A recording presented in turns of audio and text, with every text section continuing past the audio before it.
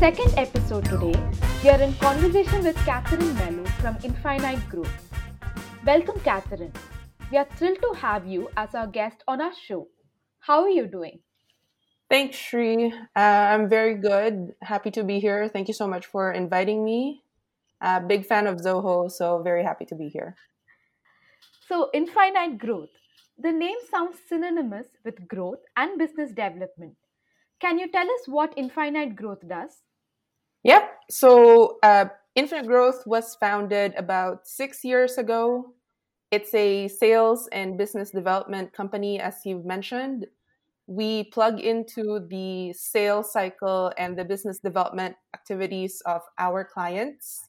So whether that means lead generation, prospecting, setting up meetings, closing the deal, we can plug in into any aspect of their sales cycle, and we determine with the client what activities they need from us and at what point we turn it over to them. And in terms of business development, we also help our clients grow geographically, whether that means getting customers in a new market or finding partners for them in a new market. So those are the main activities that we do. Wow, that are a lot of things that Infinite Growth does. I'm curious to know what are the type of clients that Infinite Growth caters to. Yes, so we primarily deal with software and technology companies. So whether these are software providers, SaaS companies all over the world that, like I mentioned earlier, they're looking for new markets or they want to expand in other markets. But we also have clients in the services industry, but still related to tech. So whether that's managed services, security services, basically anything to do with the software and the digital world and aspects of the business. Okay, so where are you actually based in, like Infinite Growth as a company? Yes, we are located in Oakville, Ontario, Canada.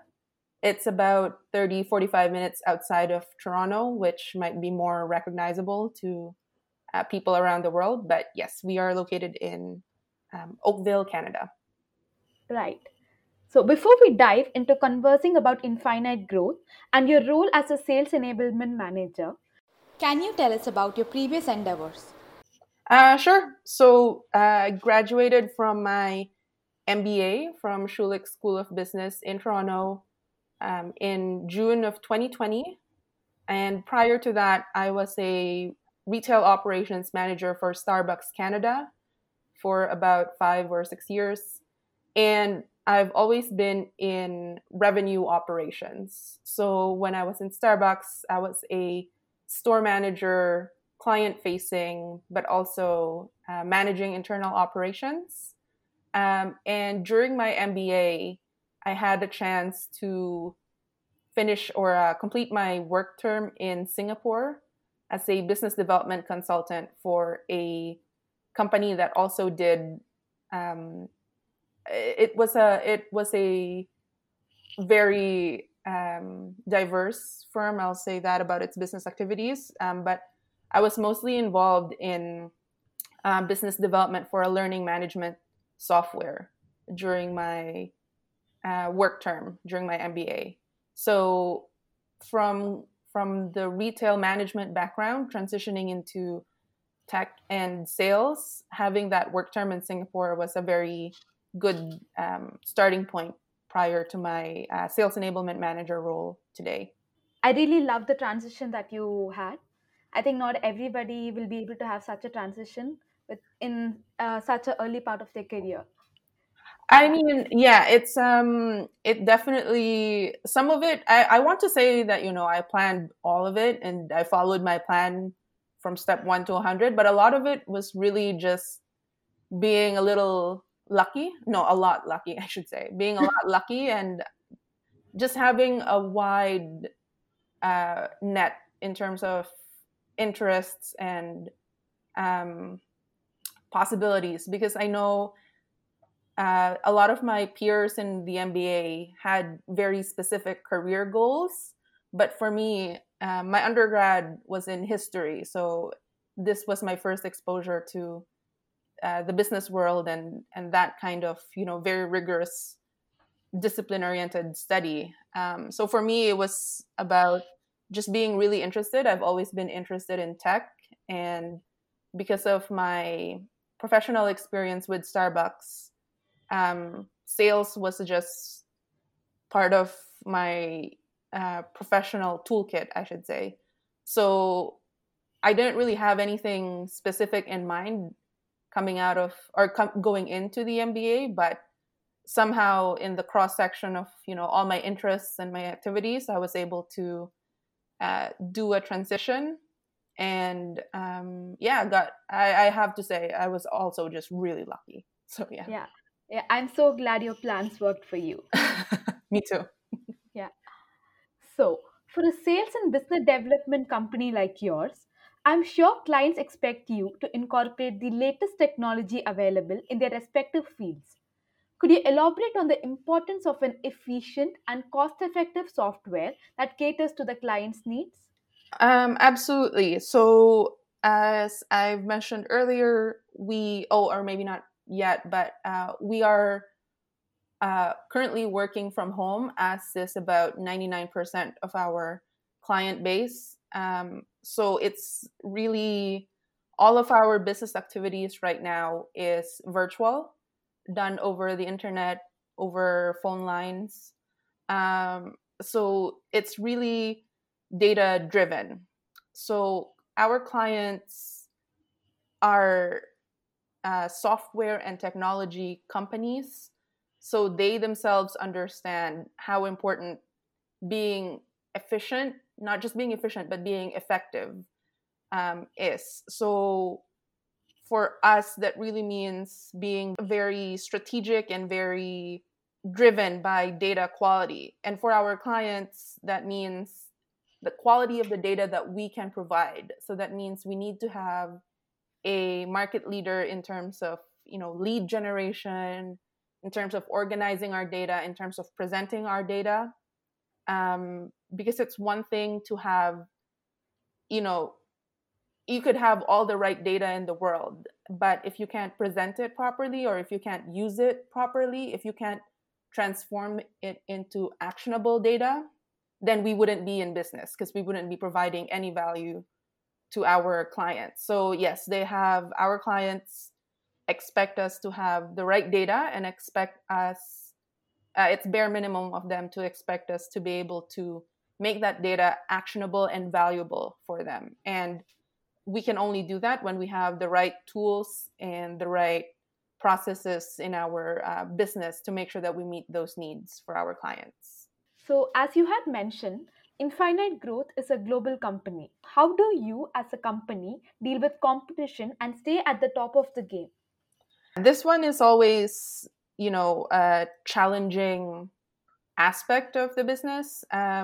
We are a global company. We have clients in Europe. We have clients in Asia who are looking to expand into North America, whether that's through partnerships or a new customer base. And I think one of the ways that we differentiate ourselves is we are a more active and engaged organization than, say, a traditional lead generation company.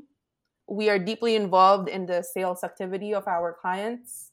We are an extension of their team. And I think us being able to communicate that with our clients and really proving our value by, as I mentioned before, giving them not just data, not just good quality data, but actionable data. And when we can demonstrate that we've done this for other clients, when we can point to other successful clients who have found their partners or who have expanded their customer base or have landed a meeting with a target prospect that they've had for quite some time, when we can point to those successes, that's how we manage to stay at the top of the game and remain competitive with other similar firms out there. I completely agree that it's not just data that we should give them, but actionable data. Yeah, exactly. Because if I could give you, 10,000 rows of contacts in North America, but if I didn't, if that wasn't updated, or if that wasn't relevant to the search, or if those are 10,000 records for the wrong industry, then it's not useful for you, and it was a waste of time for me to get it. So, absolutely. Yeah, coming with that. So recently I came across a report which said 15% of businesses still use spreadsheets for organizing their day-to-day customer-centric activities. What's your take on this? So, I think it can be, so spreadsheets are uh, a gift from God, I would say. Like, it's very useful, it's very, whoever came up with the idea of the table in history to organize it into rows and columns, very smart, probably revolutionized how we organize data in our heads. And it's extremely useful for specific cases. Spreadsheets can be a really good starting point for managing your sales pipeline, or just for organizing, many different kinds of data that you have. And that's great if you're starting out as a business. That's where everyone starts. Everyone's probably started it out on a piece of paper and just organizing it, and then moved over to a spreadsheet when it became a little bit more complex. But I think as the company matures and grows and has, you know more and more customers that are at different stages, and as the business process becomes more complex, I think a spreadsheet can be more difficult to manage. And especially if that's your single source of truth for business activities in your organization, and it needs to be passed around between, like, if I were to send you a spreadsheet, and let's say you update it on your end, but you don't send me the updated version, because that can happen, especially, if it's not on the cloud and if it's not a shared worksheet. Just the accuracy of spreadsheets, when it starts to get passed around, it becomes highly questionable. So I think spreadsheets are good starting point, but as you mature and grow, they might become more a liability than something useful for the business. Right. As a sales enablement manager, what are the two main factors that you would consider when planning to adopt a software such as a CRM for your team to improve sales and customer relationships? Yeah, so that's always something I think about whenever I have to when I'm looking at tools, because we're never going to be done improving our software toolkit. So whenever I look at any tool or any software that my team wants me to look at, it needs to be simple. It needs to be, and by that I mean it needs to be straightforward. Like, it shouldn't have anything extra that I don't need. Or if it had that extra stuff, it has to be extremely customizable. And I'm saying this as someone who has come from a like the industry leader, or one of the bigger industry players in terms of CRM. Like, I've used that, and I understand that it's in a certain position. But for me, for our business process, it was, one, extremely difficult to navigate, and two, when I started customizing it, it was not user friendly at all. There were too many steps to change a field, and that was disempower like, it was the opposite of empowering. It was very frustrating. And so whenever I look at a new tool or a new software that we need to consider, it has to be those two things immediately. It needs to be simple and straightforward, has the features that we need.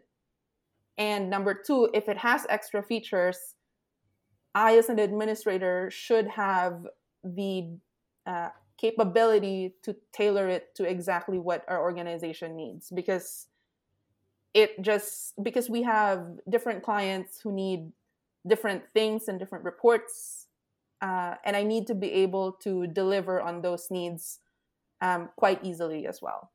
Yeah, I completely agree with your choice of features. There's one thing I would like to add to the set of features that you had mentioned. Nurturing flow. A flow to develop relationships with your lead and nurture them through the buying process.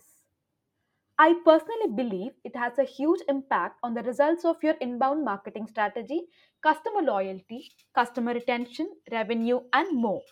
I also read your blog post that spoke on the importance of a nurturing flow for B2B businesses. Could you take us through some of the important points that you had mentioned in the post? Yeah, thank you. Thank you for reading my blog. Mostly, I just I just write what I'm learning on the job in it, just to help me understand what I'm learning as well. So that one, the most recent one that I posted about nurturing flow in the B2B sales workflow, there were four specific lessons that I've outlined there. And the four big words from it are standardize, customize, integrate, and automate. And in under each of those sort of umbrella terms, well, sorry, let me take a step back and say nurturing flow, like the idea of that for me comes from a lot of different sources. But for me, flow is an idea that I came across a few years ago by, I think, a psychologist whose name I can't remember, but it's basically flow is a state of work where you're most productive because you're not interrupted. And I think we all can sort of understand flow because we've all been.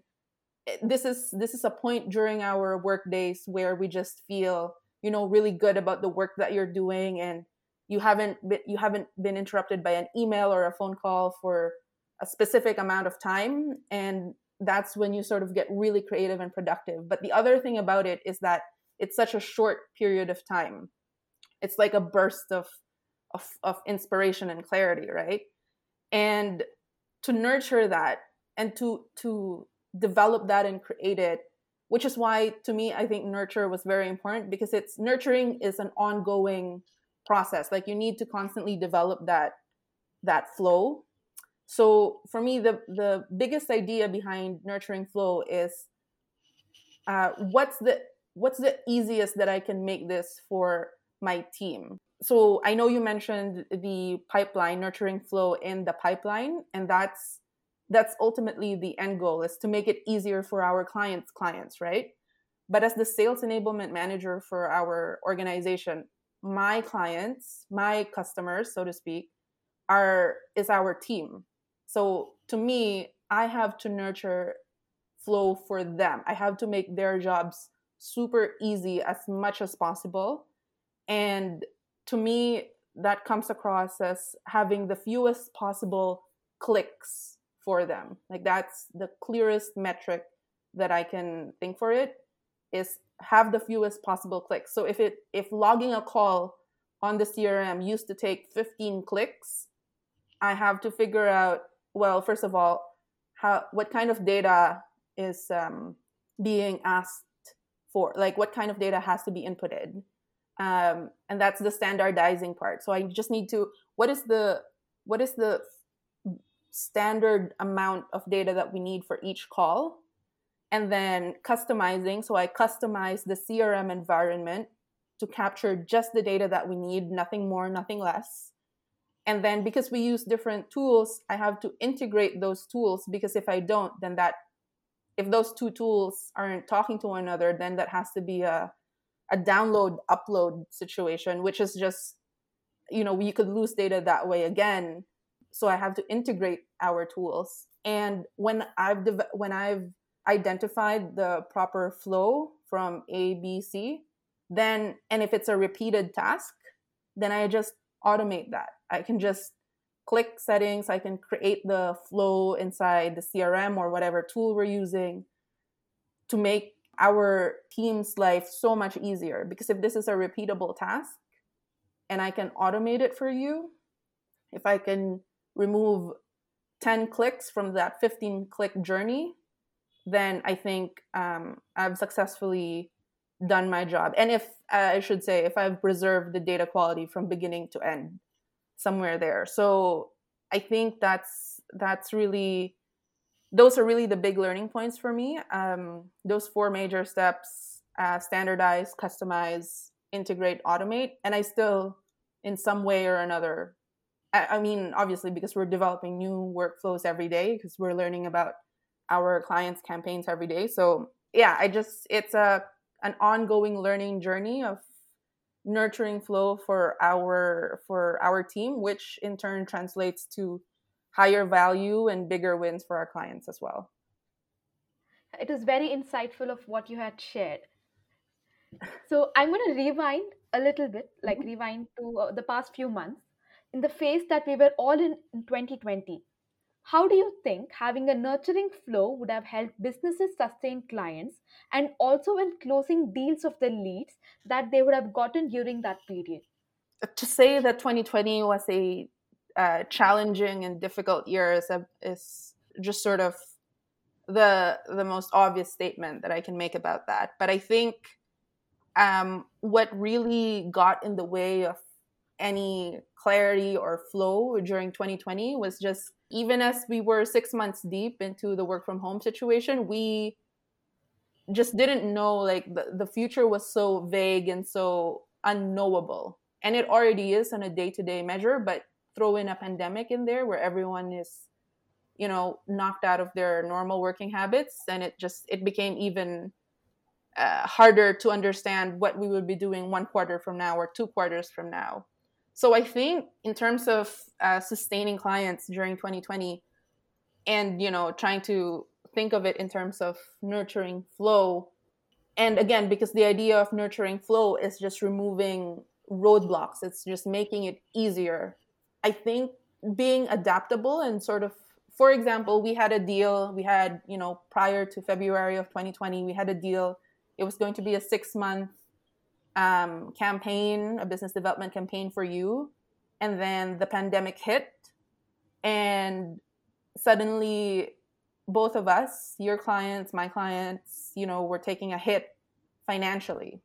And even though let's say that deal was scheduled, March, and it would have cost, X amount of dollars, I think, to be very candid and, in knowing what we know now about 2020, I think it would have been the flow there would have been, hey, I know we signed this contract. Let's take a step back and maybe, let's both take ourselves off that hook and sort of renegotiate and adjust, because business was not normal in 2020. So creating flow in 2020 means, and actually going into 2021 means, being more adaptable and being more empathetic with clients and customers, and being open to those discussions, because I think the normal rules of business didn't really apply 100% for 2020. So even the idea of nurturing flow and closing deals in 2020 means being more empathetic and sympathetic to clients, and maybe just sort of reimagining what value means in 2020. And that's very specific to the client. Like, if what you thought was valuable prior to that pandemic, maybe just, a smaller slice of that or a smaller version of that would have been valuable for you, and we could have adjusted so that we go after that new thing rather than what we agreed to before. I think being sympathetic, and being human first is the version of flow for business 2020 onwards. I think it is very well put, and I kind of agree with each and every point that you had mentioned. Since we have been speaking about the pandemic times, could you tell us what were the surprising positives you came across from a business standpoint? This actually comes from my previous answer, which is, we had clients who were willing to do exactly just that, who were saying, hey, we don't really know what's going to happen. Can we, instead of a full stop, it's just a pause. Let's just hit pause for now. Let's see what happens in a quarter, 2 quarters from now, and we'll go from there. So I think that's one of the uh, biggest surprising positives is the the optimism. And I guess you do have to be an optimist if you're going to be in business, right? Yeah. But I think just the level of shared optimism and the level of everyone was just forward looking, and and this isn't really, well, it's not really surprising, but to me, we always came across clients who were still in product development, who asked for a call a quarter or 2 quarters or a few weeks from now. So so that kind of and I did say business as normal didn't exist in 2020, but to some extent it did. And just having those two contrasts throughout 2020 and going into 2021 is extremely surprising, and it's just very heartwarming, and it makes me be more optimistic and just sort of like really root for our clients and for us to get back on track after this pandemic. I think that was something that we as a business had also seen.